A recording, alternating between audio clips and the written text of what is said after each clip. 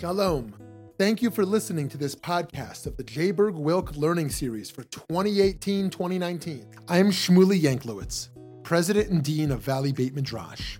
Here at VBM, we strive to bring you only the highest quality of Jewish learning, bringing pluralistic and innovative Jewish programming to the Jewish community that craves substance and insight is our passion, but we cannot do it alone. To support our endeavors, please consider donating a tax-deductible contribution to our organization. By doing so, you will be supporting meaningful Jewish educational content, funding the next generation of leaders, as well as furthering Jewish wisdom to people all over the country and all over the world. Please visit www.valleybeitmidrash.org. Thank you so much and enjoy the program.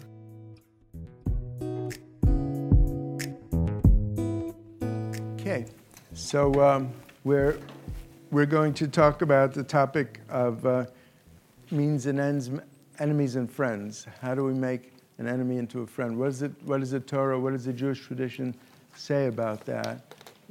We'll set down some basic principles, then look at some of the laws that we find in the Torah and the Talmud that relate to that.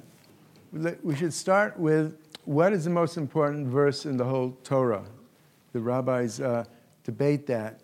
Rabbi Akiva says, love your neighbor as yourself. V'ahavta l'recha kamocha. And Ben Azai said that there's actually a verse even greater than that, and that is from Genesis. It says, Zeh Sefer Toldat Adam. This is the book of the creation of all humanity. Every human being is created in the image of God. So they debated it, and they decided in favor of Ben Azai because they said that Rabbi Akiva's thing is limited to your friend, someone who's like you. But every human being is created in the image of God, even those who are different. And when we acknowledge that, we have a firm ethical stance in the world. Because ultimately, Judaism is particularistic and universal. It has both strands in it. We start off from the particular. We do the rituals in order to sensitize us to God and to the commandments. But the ultimate goal is a universal acknowledgement of the beauty of the world and that God is the master of all the world, that in the Messianic era, all the nations of the world will worship God in the temple of the 70 nations. So we have this tension always in Judaism between the particular and the universal. Sometimes the Orthodox community emphasizes the particulars very much, and the Reform, the conservative movements don't need all the details, but they say we'll go out and we'll save the world, But in reality, you need to first learn to love yourself before you can learn to love the world. Nietzsche once said it's easy to love the whole world. Tolstoy said this, but it's hard to love one human being. So you have to start off with your own, and then you can move outward. The other major teaching is from the Mishnah. The Mishnah says in Sanhedrin, it says, why did God create Adam alone? He could have created hundreds of people all at once. So the Mishnah answers in four reasons. One is that no one could say, my father is better than your father. We all came from the same father, from Adam, so there's a sense of equality. Secondly, if you destroy one person, it's as if you've destroyed the whole world. And if you save one person, it's as if you've saved the whole world, because Adam was only one person. So it teaches the absolute value of every human life. Thirdly, it teaches about the uniqueness of every human being. It says in the Talmud that unlike human beings who make coins in the same way, God creates every human being different to bring some unique energy to the world. And when we all work together, we have a beautiful world. If there's just a world of conformity, of everyone being like the other, it creates tenseness because we know we're different. But there has to be a unity within diversity. If we have the acceptance of difference, we could come together in a unified way if we have a clear goal. But if everyone has to conform, it creates a tension, and then there's usually a split and new communities are created. The fourth part from the Mishnah says that everyone should say, for my soul's sake was the world created. Everyone came from Adam, and therefore enjoy my world, the Mishnah says. And the other view says, and be responsible to my world. Don't destroy my world. Have gratitude and love it. So the other thing that is important to understand is from a mystical point of view, there are other ways of capturing this, and that's the mystics say the following. If you look at the Torah, it won't be in your notes, I don't think. Oh, it is in your notes. It says that the Torah starts from which word? Anybody know? What's the first word in the Torah? Bereshit, in the beginning, which is a bet, the second letter of the alphabet. The rabbis asked the question, why the second letter? Why shouldn't it have been the first letter of the alphabet? The rabbis always have strange questions. So they answer the following, that this is not a world of unity, of Aleph. This is not a world of Aleph. The desire to return to the Garden of Eden is really a desire to escape responsibilities in this world. What Freud would call, it's a death wish, it's thanatos. We want to reduce stress. We don't want to really work in the world. But Aleph means arur. Anybody know what arur means? Arur means a curse. It's a curse, the Aleph. To live a life of only wanting pleasure and relaxation is not why we're here. This is a world of bet. You look at the letter bet, you see it's closed on 3 sides and it's open on the 4th side. It's a world of opposites. We have different energies. And the key is to acknowledge that and to integrate them and to work to create a world that's unfinished and fill in the 4th side. Fill in the bet, the 4th side. We partner with God to make this world a beautiful world. We join with God. And bet is bracha. What is bracha? A blessing. So it's a blessing to struggle with challenges, to overcome them, and to improve the world, rather than to go back to sleep in this world. But ultimately, it's a good world. The Torah begins with letter bet. The last letter in the Torah is Lamed, Yisrael. Lamed bet is Lev, which means heart. The whole Torah is a heart book to make you sensitive to that every human being is created in the image of God and that we want to create a better world. And the Torah came to create a mensch. The more of a mensch you are, the more Jewish you are. And the Torah lays out a blueprint how to achieve that through the commandments. The first commandment is, I am the Lord your God, and everything stems from that. If you do things for the sake of what God would approve of, how will we uplift God's world, we will reach a state of harmony and fill in the 4th side of the bet. So what about, this is all very nice, but we know that there's also evil in the world, enemies in the world who are not very nice to us. How do we approach them if every human being is created in the image of God and we're supposed to act with them in fine ways? So we have to learn that the Torah teaches us how to balance. There's a side of kindness. There's also a side of discipline, of judgment, of criticalness. We have to integrate the two and truly see how to interact with both energies. The question arises, it says in the Torah, Tzedek, tzedek tirdov, justice, justice shall you pursue.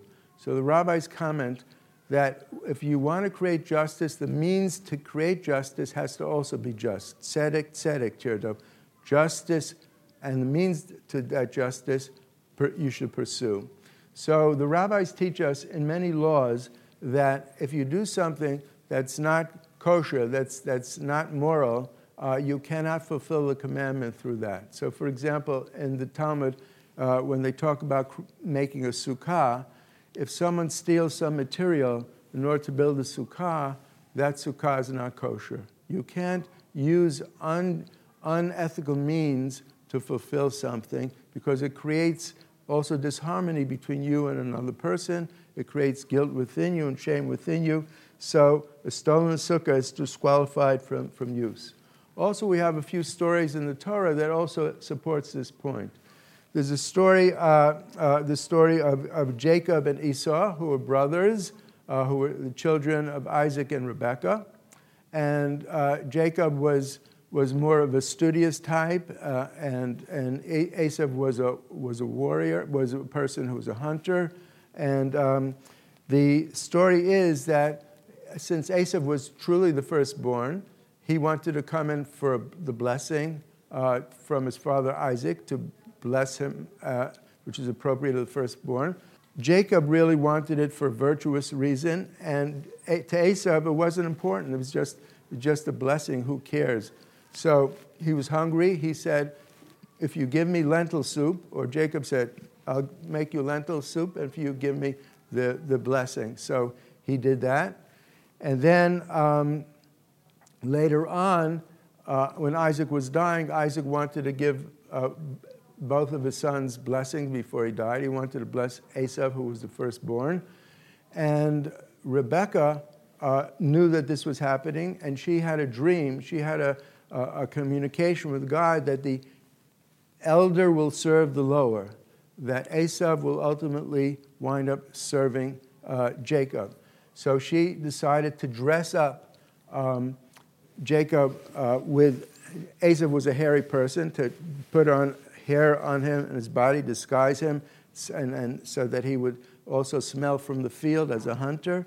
And he came for the blessing, but Jacob was a little bit uncomfortable with this because this was duplicitous and it was not being honest and upfront. He said, what will happen if I'm discovered and I don't feel good about this? So she said, I had this dream and I want you to do it, and Allah, I bring it upon myself. I take responsibility for this act in case you get caught, in case something wrong happens. It will be on me. So the rabbis say the word that you use is olai.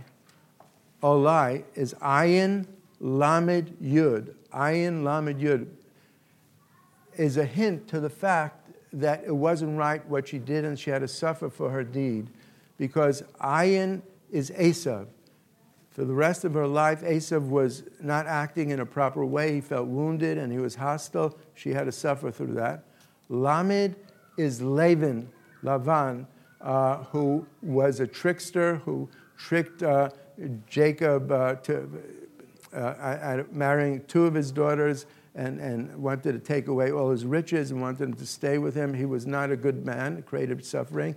And Yud is Joseph, whom she lost for so many years as he was thrown in the pit by his brothers. So she suffered as a result of this duplicitous deed that she made Jacob do. And this teaches us that means have to be up front in order for you to be an ethical person. The next example of that, yeah. It's okay to be duplicitous only if God tells you, or? No, I'm saying that the commentators say that she shouldn't have done this, that this duplicitous act, she had to suffer from that.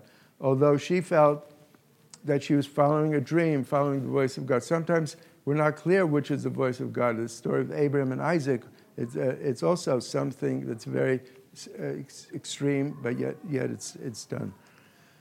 The next story is with Abraham purchasing the field of Ephron from the Hittites. That's also in Genesis, this story. Abraham was a very wealthy, powerful person and a very respected person, and he wanted to purchase the field, and Ephron said, I'll give it to you as a gift. Here. And Abraham rejected that. He said, I don't want to take it as a gift because people might think you gave this to me under duress. I want it to be up and front. Every purchase that we make should be ethical and up front. And that became a proof that even in Israel, whenever we purchase a land, it has to be done properly. We can't just take it from people. We have to buy it from people. We can't even start a war to take land. We can respond if someone attacks us, but there's clear laws about the means that we do have to be up and up. Why is that? Part of it is that so people could look at the Jewish people and say, bless this people, bless God. They are beloved and they're bringing love to the world, and everything is working out in a proper way. The next example is I want to tell you that there was a great lawgiver in our generation. His name was Rav Moshe Feinstein, and his yeshiva was very impoverished, and there was a person who stole money and wanted to donate a lot of money to the yeshiva, and he refused to take it. He said that it's not legal, it's not ethical to receive something under circumstances that were gotten in illegal ways. Okay, so now let's look at Amalek, enemies, Amalek, and strangers. They're different categories. In the Hebrew Bible, in the Torah, we have many verses that teach us that we have to make an attempt to pacify our enemy, to transform our enemy into our friend. One clear law is found in Exodus. It says that if you see your enemy's ox wandering around, you should be sure to return the ox to him. Or if your enemy his ox has too heavy a load on his donkey, you should help him remove it. It's to try to engage, to try to do a kind act to the enemy, and maybe the enemy will be changed as a result of your behavior. There's another very interesting law that says that if your friend's donkey needs loading and another friend's donkey needs unloading, then what do you do first? You go to the friend whose donkey is suffering, and you unload the donkey first. However, if your friend's donkey needs unloading and your enemy's donkey needs loading, the law is you have to go to your enemy and load his donkey, even though your friend's donkey is suffering a bit, because you have the potential to transform your enemy into your friend. Your enemy will appreciate what you're doing for him. You'll get to know him. And you'll also get to know something about yourself, that I have the capacity to try to make peace with somebody who I have a disagreement with. So that's a very important law. Then we have other examples of this as well. Remember, we said that Esau was done wrong by Jacob, and they didn't see each other for many years. And the story goes that when finally they came back together after many years of separation, he anticipates that Esau will be his enemy, and he's filled with fear. And the verse says, and Jacob was frightened, and Jacob was distressed. The rabbis say, why is it repeated, frightened and distressed? One is sufficient. So the Rashi says, he was frightened that Esau might kill him, and he was distressed that he might have to kill Esau. Not only do we feel bad when we have to, when we're frightened, but we have this peaceful, loving nature. We don't want to have to kill other people. So how does he engage with Esau at this time? The Torah tells us he prepares first by giving Esau gifts. That's the first step, to try to appease him. Then he prays to God, secondly, for protection, for peace and avoidance of war. And then the third step, he arms his people for battle and to fight if necessary. So we don't want to fight with our enemy. We only do it as a last resort. We try to appease them. We pray to God for some new insight that will enable us to bring it together. But there's no mitzvah, though, to kill ourselves, so therefore we have to arm ourselves when necessary and fight for our life. As the Talmud says, his blood is not redder than your blood. In other words, you don't sacrifice your life for the sake of the other, but you try to make peace. But when all is lost, you can fight at that point in time. Another interesting thing is how the Jewish tradition relates to war and to battle. We're not supposed to cause any destruction. For example, even a tree, a fruit-bearing tree, and then the rabbis extend it to any kind of tree. We're not to destroy during war. We have to take the importance of the environment, covering up corpses, and we also have to clean up defecation. If it's in the field, the Torah is very sensitive to the environment and to all creation of nature.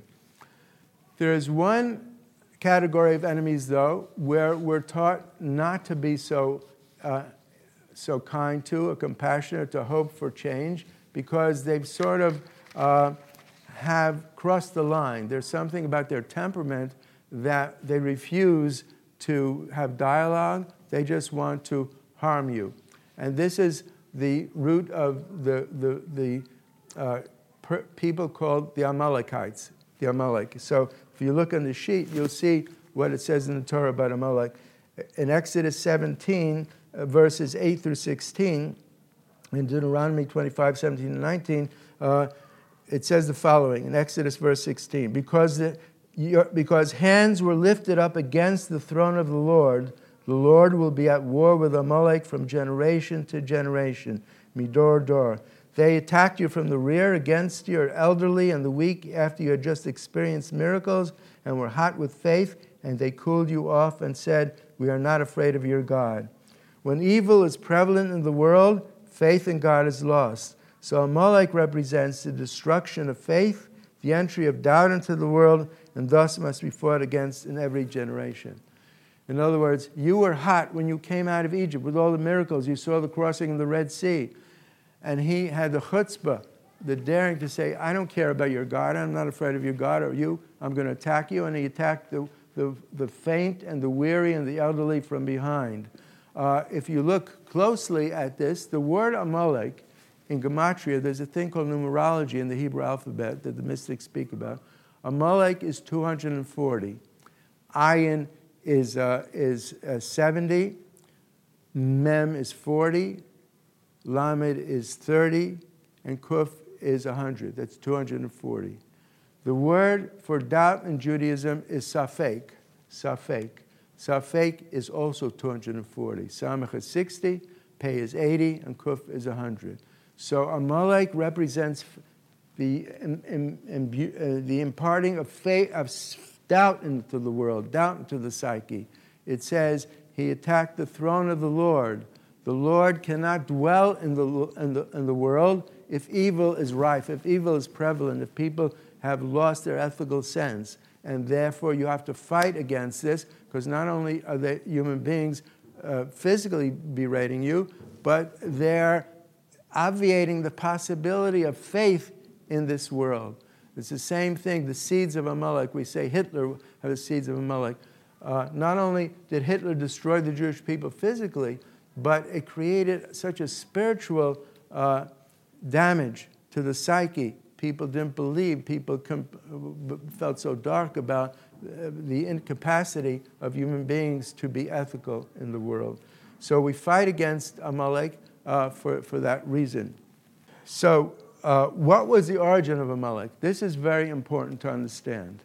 How was Amalek born into the world, the energy of Amalek?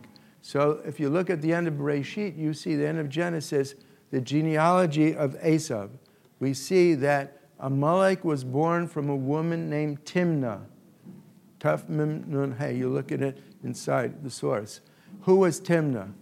Timnah was someone who was not Jewish, who wanted to convert to Judaism. So she came to Jacob's family, and Jacob rejected her. He said, I'm not sure whether you're worthy. Come back another time. So she went to the family of Esav, and Esav took her in. And Esav married her off to his son, and the offspring of Timnah and Esav's son is Amalek. So the rabbis explain it was because of the deep wound that she had, which created anger, and the deep shame that she experienced by being rejected.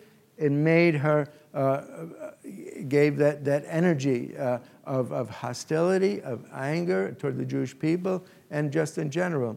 So we have to be very careful that we don't create Amalek by our behavior as well. We have to treat people with love, with respect, unless they act out in a way that's vicious, the way the Amaleks did. You can't turn your cheek to Hitler. And those today who are mad, who are destroying people throughout the world. We're living in an awful world. We just heard on the radio all these bombs that have been sent to people in our own time. It's just horrific. So we have to fight against evil in that way. We have to fight against Amalek. We'll soon see this evening that evil is built into the universe for an important reason. There's a difference between evil and enemies. That's a separate. Yeah, go ahead. Is there a lesson here that rabbis should make it easier for people to convert? Yeah, that is important. The tradition of conversion, especially in the Sephardic world, was to welcome, to show gratitude that you want to join our people, and we should welcome them through love and not make it hard. There's another tradition, the Ashkenazi, they tell them 3 times, they discourage them to see how committed they really are. Yeah. And that's not helpful. We don't want to create a Amalek, But this is an amazing story to teach about. Hi, this is Shmuley Yanklowitz. I hope you've been enjoying and learning something new from this podcast. If you have a moment, please consider making a contribution at www.valleybeitmidrash.org. Thank you so much, and now back to the learning. Okay, the next thing is about strangers. How does the Jewish tradition speak about our interaction with strangers? Because of all the commandments in the Torah, the commandment that's mentioned more than any other commandment is you shall love the stranger because you knew what it was like to be strangers in the land of Egypt. You have that empathy. So therefore, you don't want to treat them the way you were treated. You know what that felt like. Unfortunately, there's an energy called identification with the aggressor. Sometimes people who are abused, they turn out to be abusers because that's the way they feel like they're protected. That's the model that they followed. So we have to be careful not to do that. We have to love the stranger. So it's been taught, Eliezer the Great said, why did the Torah warn against the wrongdoing of a stranger in 36, or others say in 46 places? Because he has an inclination, a strong inclination to mistreat the stranger. And so it needs to be repeated over and over again. The Gemara asks the question, it's not clear from the grammar who has the inclination to do evil.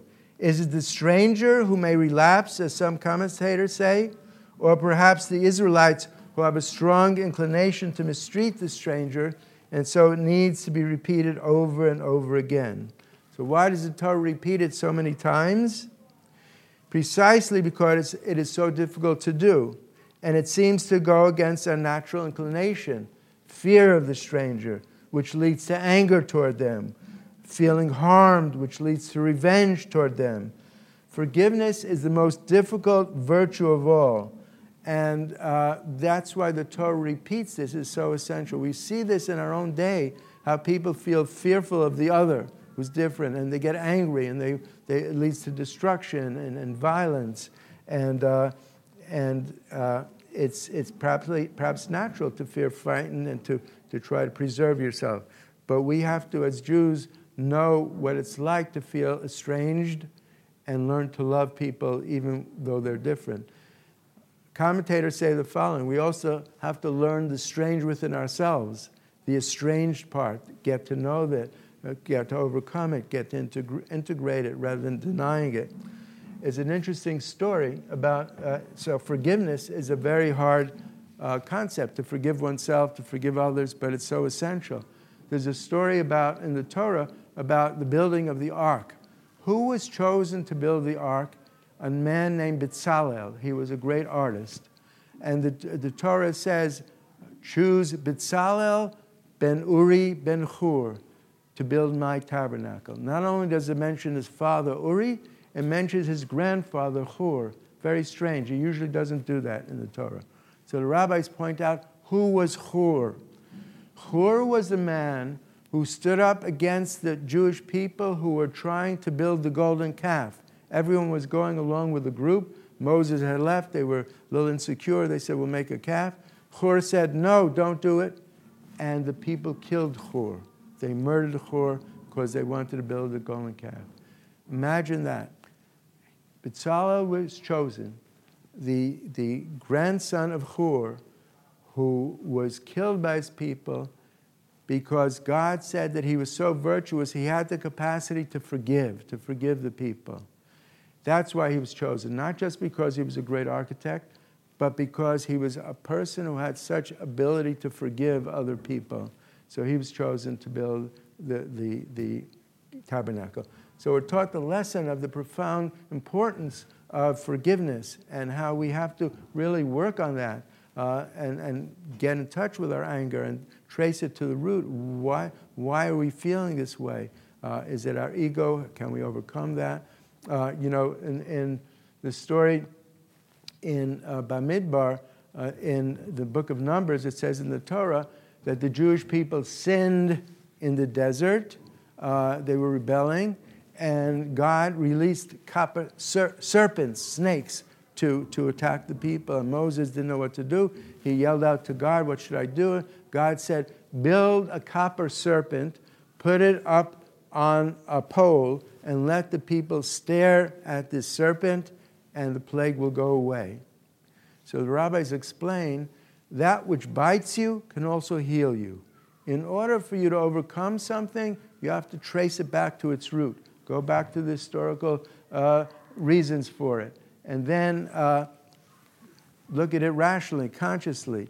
So only then will you get the opportunity to begin to forgive the other, forgive yourself for all the feelings that you've harbored against the other, and peace can come as a result. So the last paragraph is important to understand. So the Torah still commands us not to oppress the stranger, for we were strangers in Egypt and know what it feels like to be the other, singled out and hated. We are commanded to treat the stranger and the native born equally in the Torah. We know very deeply the heart of the stranger. We are both human, both created in the image of God, so we must fight against the hatred in our heart, as God once fought the greatest ruler, Amalek, and the strongest empire in the ancient world on our behalf. We were made into the world's archetypal strangers, we Jews, so that we would fight for the rights of strangers, our own and those of others, wherever they are, whoever they are, whatever the color of their skin, whatever their culture, because though they are not in our image, they are nevertheless in God's image. So that is the answer. We must love the stranger because we are created b'tselem Elokim, in God's image. So we have three categories. We have enemies that we try to make peace with if they're not egregiously evil. We have strangers in our midst that were commanded specifically, those who are different than us, to try to embrace and be friends to them. But we are also told that the arch enemy, absolute evil, has to be confronted. We don't turn the other cheek at that point because it leads to greater evil. We are here to save the world, elevate the world, and some things have to be removed at times. So Amalek has to be fought against, whether it's Hitler, whether it's Idi Amin, whether it's all these tyrants who are in the world. We as Jews have to stand up. And we sometimes know that the causes are repetition of rejection over the years, feeling isolated, feeling angry, and therefore blaming it, projecting that blame on those who seem to be affluent or seem to have a lifestyle that's different than they. And that's what we have in the world today. We have this split of black and evil. The rabbis say, and we'll speak about this evening, when we speak about Kabbalah, that the verse, V'yahavta l'recha kamocha, love your neighbor as yourself. Reb Nachman of Brasov says something very interesting. The word Rea means neighbor. But if you look at the root letters, Reish Ayin, in Rea, Reish Ayin, anybody know what that means? Ra? Evil. So he says, love the evil within yourself. Love the shadow within yourself, meaning none of us are pure. But if we repress it and deny it and don't deal with it and have the illusion that we're pure, and we project that negativity on others, we split, I'm good, you're bad, we never get the opportunity to heal ourselves and therefore heal the world. If we're wounded within and deny it, and what we call Ra, or what Jung calls the shadow, it's disastrous consequences. We have to integrate it. We have to learn. We don't have to be perfect. It's okay to have a little bad in us. We have to integrate it. We have to understand why. We have to become more whole and proceed and continue to grow. This is a world of a journey toward growth, journey toward wholeness. We never achieve it totally until we die. This is not a world of absolute truth. It's a world of faith. We proceed even if we don't know the absolute truth. The Ein Sof, the mystery, God's ways are sometimes mysterious, but we get rumors of angels, we get whispers of the infinite, and that sustains us. We study Torah, we look at nature, we do good deeds, so we get connected to people, but ultimately there's also some doubt, some shadow within us, because God's revelation is not as palpable as it was at Mount Sinai. God allows us to take the journey toward truth, to say, even though you don't absolutely, do you have faith? Are you my beloved? Do you love me even though you don't know absolutely for sure? When you die, you'll know absolutely for sure. That's what some of the mystical sages say. That when that's the end of the journey, then you'll see God. There's a story told about Maimonides, the great Rambam. He had a student who was on his deathbed, one of his favorite students, and the Rambam said, if and when you die, I want you to make a promise to me that I want you to come back in a dream and tell me the secret of why bad things happen to good people. You'll be in the heavenly world. You'll have the truth. Please communicate it to me. So sure enough, the young man died, and sure enough, about a month later, he did actually appear to the Rambam in a dream. And he said to Maimonides said to him, Nu, can you tell me the secret of the problem of evil in this world? So the student said, when I was on the other side, everything was so clear to me. I understood why everything happened. But now that I've crossed over, it's hazy again. It's I can't tell you. I'm not sure. It's a question. So the Yiddish expression is von a Kasche starten nicht. So from a question we don't die. We're a tradition really of questions rather than simple answers. Simplistic answers have turned off a lot of our young generation. Our strength is in the struggle, in the debate, getting clarity more and more as we engage with Torah and engage with good deeds in the world. And may you all be strengthened to do so. We started late, so I'm going to give you time for questions so that we don't miss anything. Yes. The topic is making enemies into friends. Yes. What if the enemy isn't inclined to accept our approaches? Okay. So, yes. The question is, the topic is making enemies into friends. What if our enemy is not inclined to make friends with us, to make peace with us? So the rabbis in the laws of repentance say that if you've done something wrong to somebody else and you're asking for forgiveness, you have to ask up to 3 times. If after 3 times that person doesn't forgive you, then it becomes his or her problem. You've done your diligence, you've sincerely asked, and the person still doesn't want to be your friend, so you don't have a further obligation to it, and that's God's judgment on the person. He becomes the one who's doing wrong. It sometimes takes a long time to change, sometimes circumstances change, but it's a good question, and it's not an easy answer. So the answer is keep trying, but when you reach the limit, if you made that sincere try, you're free from going on. There's only one sin that you must ask for forgiveness more than 3 times, and that is if you insult somebody in public, you have to ask them up to 100 times for forgiveness, because it's as if you've killed the person. Blood comes to their face. They're so shamed. It's as if you've killed them. It's a terrible, egregious sin. But everything else, you try your best. God says you're rewarded for your effort, but the results are in God's hands. We want God, traditions, we want your effort. If it's sincere effort, that's sufficient. Yes. Can you apply your thoughts, Rabbi? Thank you for your presentation. Thank you. Apply your thoughts to political discourse in the United States today. Right. Okay. So, good. We may have a lot of Amaleks walking around. This whole talk is based on the fact that these beautiful laws have broken down, that we are not making enemies in our friends because we're not starting to clear out from within our own selves what bothers us about the other and try to then create some expression of it and potential rapprochement, but instead we displace our anger on other people, we project it and we say they're all evil and we're all good. The rabbis say the following. If you look at chapter 19 in Leviticus, it's called the Holiness Code, Kedoshim to you. There are 3 verses that are juxtaposed one with the other. The first says, you should not hate your neighbor in your heart. You should surely rebuke your neighbor or correct your neighbor. Love your neighbor as yourself. The rabbis explain what creates this egregious disparity is the inability to correct, to speak out, to what disturbs you. And do it in a way, it says, Ochiach tochiach, it repeats it. Treat them as your friend. Do it in a respectful way, but tell them what's bothering you. Otherwise, you begin to hate your neighbor in your heart. You begin to repress, you own it, it takes hold of you, and it's impossible to do loving your neighbor as yourself.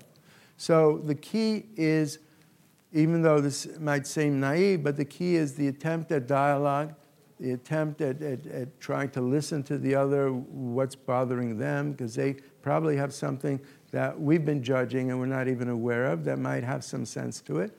And as a result of that with patience and persistence, to get to some compromise, to get to something where both sides of the pie can live with. Most of the time it has to do with self-interest. They don't do it out of love or idealism, but if you satisfy some of their need, they satisfy some of your need. But the problem is if you don't, if you repress it, then then we go to what we call splitting. I am good, you're bad, and no one even hears the other. So we need leadership. We need, we just had the holiday of Sukkot, where Sukkot is a holiday of shalom, Sukkat shalom, because we invite people into the sukkah and people who are not only like us but different from us, and we say we have such faith in God because we leave our secure abode to a little flimsy place where we huff and puff and can blow down, but we still have faith that God will take care of us. And so the rabbis say that this is the way to get peace, to understand that we have to have dialogue with people who are different than us, because a sukkah can't be four sides, it has to be three sides. One side has to be open. We have to be open to inviting people in with us, and not only people who are exactly like us, but different from us. And you have the opportunity then to talk to each other, to share a meal with each other, to say, hey, I didn't think, you're not such a bad guy. That's the law that says when your enemy's ox needs to be loaded and your friend's needs to be unloaded, you still go to your enemy first, just for the potential attempt to create some rapprochement, to see a little bit of good in the other. So I don't have a simple answer. It's an egregious time we're living in today, but we still, as Jews, have to stand up for what the Torah teaches us to even attempt. As I said before, the effort is crucial. Don't give up. Don't despair. But even if the results aren't as quick as we want it to be. Anybody else? Yes? So is Jacob absolved from his nasty deed because his mother took responsibility? Okay, great question. Great question. So Jacob has a life of suffering as well. Joseph leaves him, and he's in a state of mourning for so many years. And some commentators say that he suffered too as a result of being duplicitous. We'll soon see tonight. I'll talk about one of the dreams of Jacob. Yaakov means the trickster, the heel. He was he was engaged in lies much of his life. Laban tricked him. He lied to Esau. There were a lot of instances like that. But then at a certain point in time, he had a dream. When he was about 40 years old, he saw that Esau was coming toward him, and he was afraid. So he crossed the river Yabok, and he told his family, "You stay on the side of the river. I'm just going for a little vacation across the river this evening. I'll see you another time." So the rabbis say, why was Jacob a trickster? Why did he lie? What causes us to lie? Fear, when we're fearful. So he was afraid of of Esau coming after him. He was lying to his family. He maybe wanted to run away again.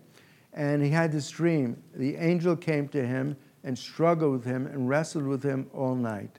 And through the wrestling, he said, "I'm going to change your name from Jacob to Israel. You no longer will you be the trickster. You'll be the one who struggled with God and prevailed." And he wounded him in his thigh, so he can't run away anymore. He can't run away, he can't lie. So we sometimes can reach a point in our lives where we can transform, when we're ready to face all that we did and find forgiveness from God and become a different person. Jacob becomes Israel. But when he was Jacob, you're right, he was not straight, and he suffered as a result. but he had enough holiness within him that he was able to turn it around.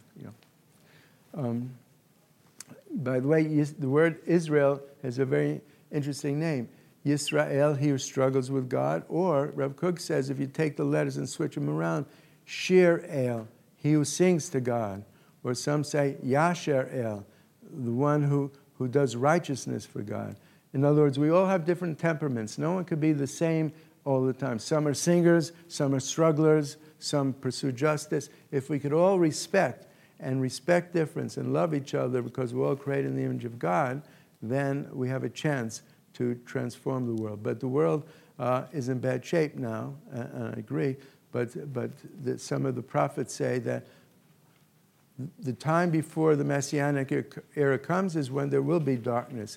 The darkness will impel us to fight very strongly for the light, for the right, to heal the world in ways that are even stronger than before, because we can't survive in this way, So we're in a stage that seems pretty close to that.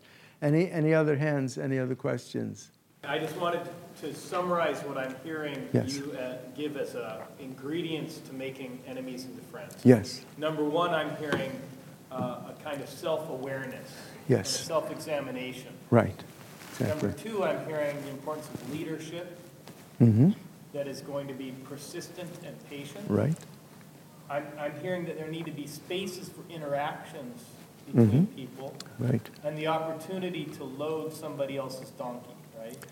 And Not an opportunity to load somebody else's donkey. If I never see somebody and their donkey, I never have the chance. right. So you got to connect with And then there needs to be some measure of empathy.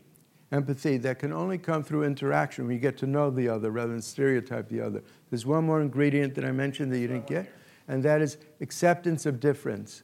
And that is, if we want everyone to be like us, similar, it only creates tension. It says in the book of Numbers that the Jewish people, the 12 tribes, stood in front of the ark, and each of the flags of the 12 tribes were different. And the rabbis comment that each person or each human being brings something different to the world. If there would be only one flag, the people who have a different temperament would feel so squeezed and create such tension and create tachrut, competitiveness and strife. So we have to give the ability, the space for people to be themselves. I don't have to be white, I can be black. You don't have to be red, you can be yellow. Can I see beyond the form and see that you're to your image of God and that you were given something special to bring to this world, and I shouldn't feel threatened from it because I see the larger picture. So acceptance of difference rather than conformity, which leads to stress, would also be a way to attenuate enemies and make more friends.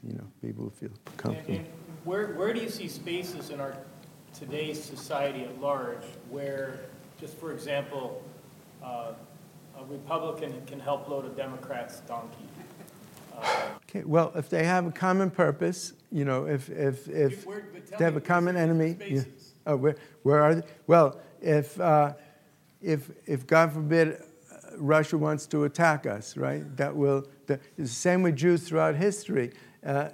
People speak about the terrible implications of anti-Semitism, but one of the positives is that it allowed the Jewish people to bond with each other and look at the enemy outside. Otherwise, we'd eat each other up, But so with Republicans and Democrats, if they have a common agenda, if the people actually come up with a united voice, say this is what we want from you, and their self-interest is to get elected, so they might come together to find a common agenda that's really good for the country. Unfortunately, they have disagreements about that, so they have to talk it through and try to compromise. And if people go out and vote in a strong way and have a mandate to say this is what we want, so then both parties might agree somewhat to it. I think the political system is wounded now. It's all about getting elected rather than what's best for the country. So, but leaders need that's what Bob Dylan says, don't choose leaders, choose parking meters, But all of us need to be leaders rather than trying to rely on that one savior. So right here, we can be leaders. Right here, we can take responsibility even for small parts of our life. That builds, that energy builds. And then we come together in the community, and the community bonds and says, yes, let's go out and do something. So the question is better than the answer. Let me try. Well, Yes. I don't want to Yes. argue the point, but it good. seems like it's just the external forces that are getting covered over when they come together, if Russia attacks us. Right. There's really no recognition of who the inner. Yeah. So everyone needs, the people all need therapy sessions before becoming senators. It starts from the inner, as we said, straight from the start. That you've got to do some digging. Many people, what are their motivations to become politicians? So it's on sometimes ego-aggrandizement, which is really far from a spiritual perception. So politics, in Pirkei Avot, there's one dictum that says, "Stay far away from the government," because they bite you. Democracy is the best system we have based on systems, but the problem is groupthink. People want to follow a leader, and they give up their own thinking about it, and it becomes vicious. And so there has to be an alternative voice. There was a study by Milgram called "Obedience to Authority" some years ago up at Stanford.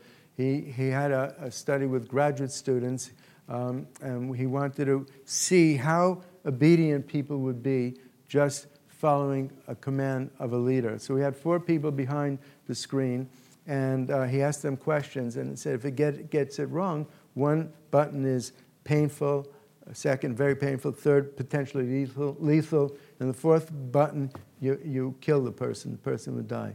So he asked them these questions, and 65% of the people yielded to the authority even though the 4th button was being pressed. They had no sense of being able to say no.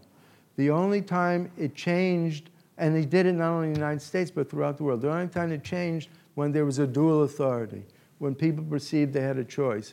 One said, please continue, and the other one said, you don't have to. So they were able to reduce their proclivity. It's what we call the mass ask. There's a tendency to follow the leader and to conform. So we have to strengthen the inside and be individuals and stand up. So studying Torah and following the ways of the Torah is one way to do it. Feel confident that there's a good, strong ethics here, and I want to be part of it, and I want to spread that, and maybe in several generations. What I'm even more frightened about is this climate change with future generations. Will there be a planet? We're living in tough times, And you would think that would be enough. We don't need Russia to attack. We have Exactly. a world that's Yeah. enough and So isn't this crazy? We have the Paris Accords where people finally come together, and we have Trump who pulls out of it. I don't want to get political here. I mean, we might be amongst all the Republicans we're here. inevitably. Okay. I mean, we're talking about friends and enemies. How do we not? Right, that's right. But I mean, the climate change, all the scientific studies are going on. No, it's fake news, So it's, it's like 1984. How do you fight against when you can't rely on the truth? When they tell you the truth is not the truth. So we have to be strong. We don't give up. We have to look at our traditions, see the ethical stance that it takes, join together as a community, work toward a better world, and full effort. That's all we can do, and hopefully God will help, and it'll be a better world. Okay. I think we're finished? Yeah, okay. Thank you so much. Thank you. Thank you so much. Sorry.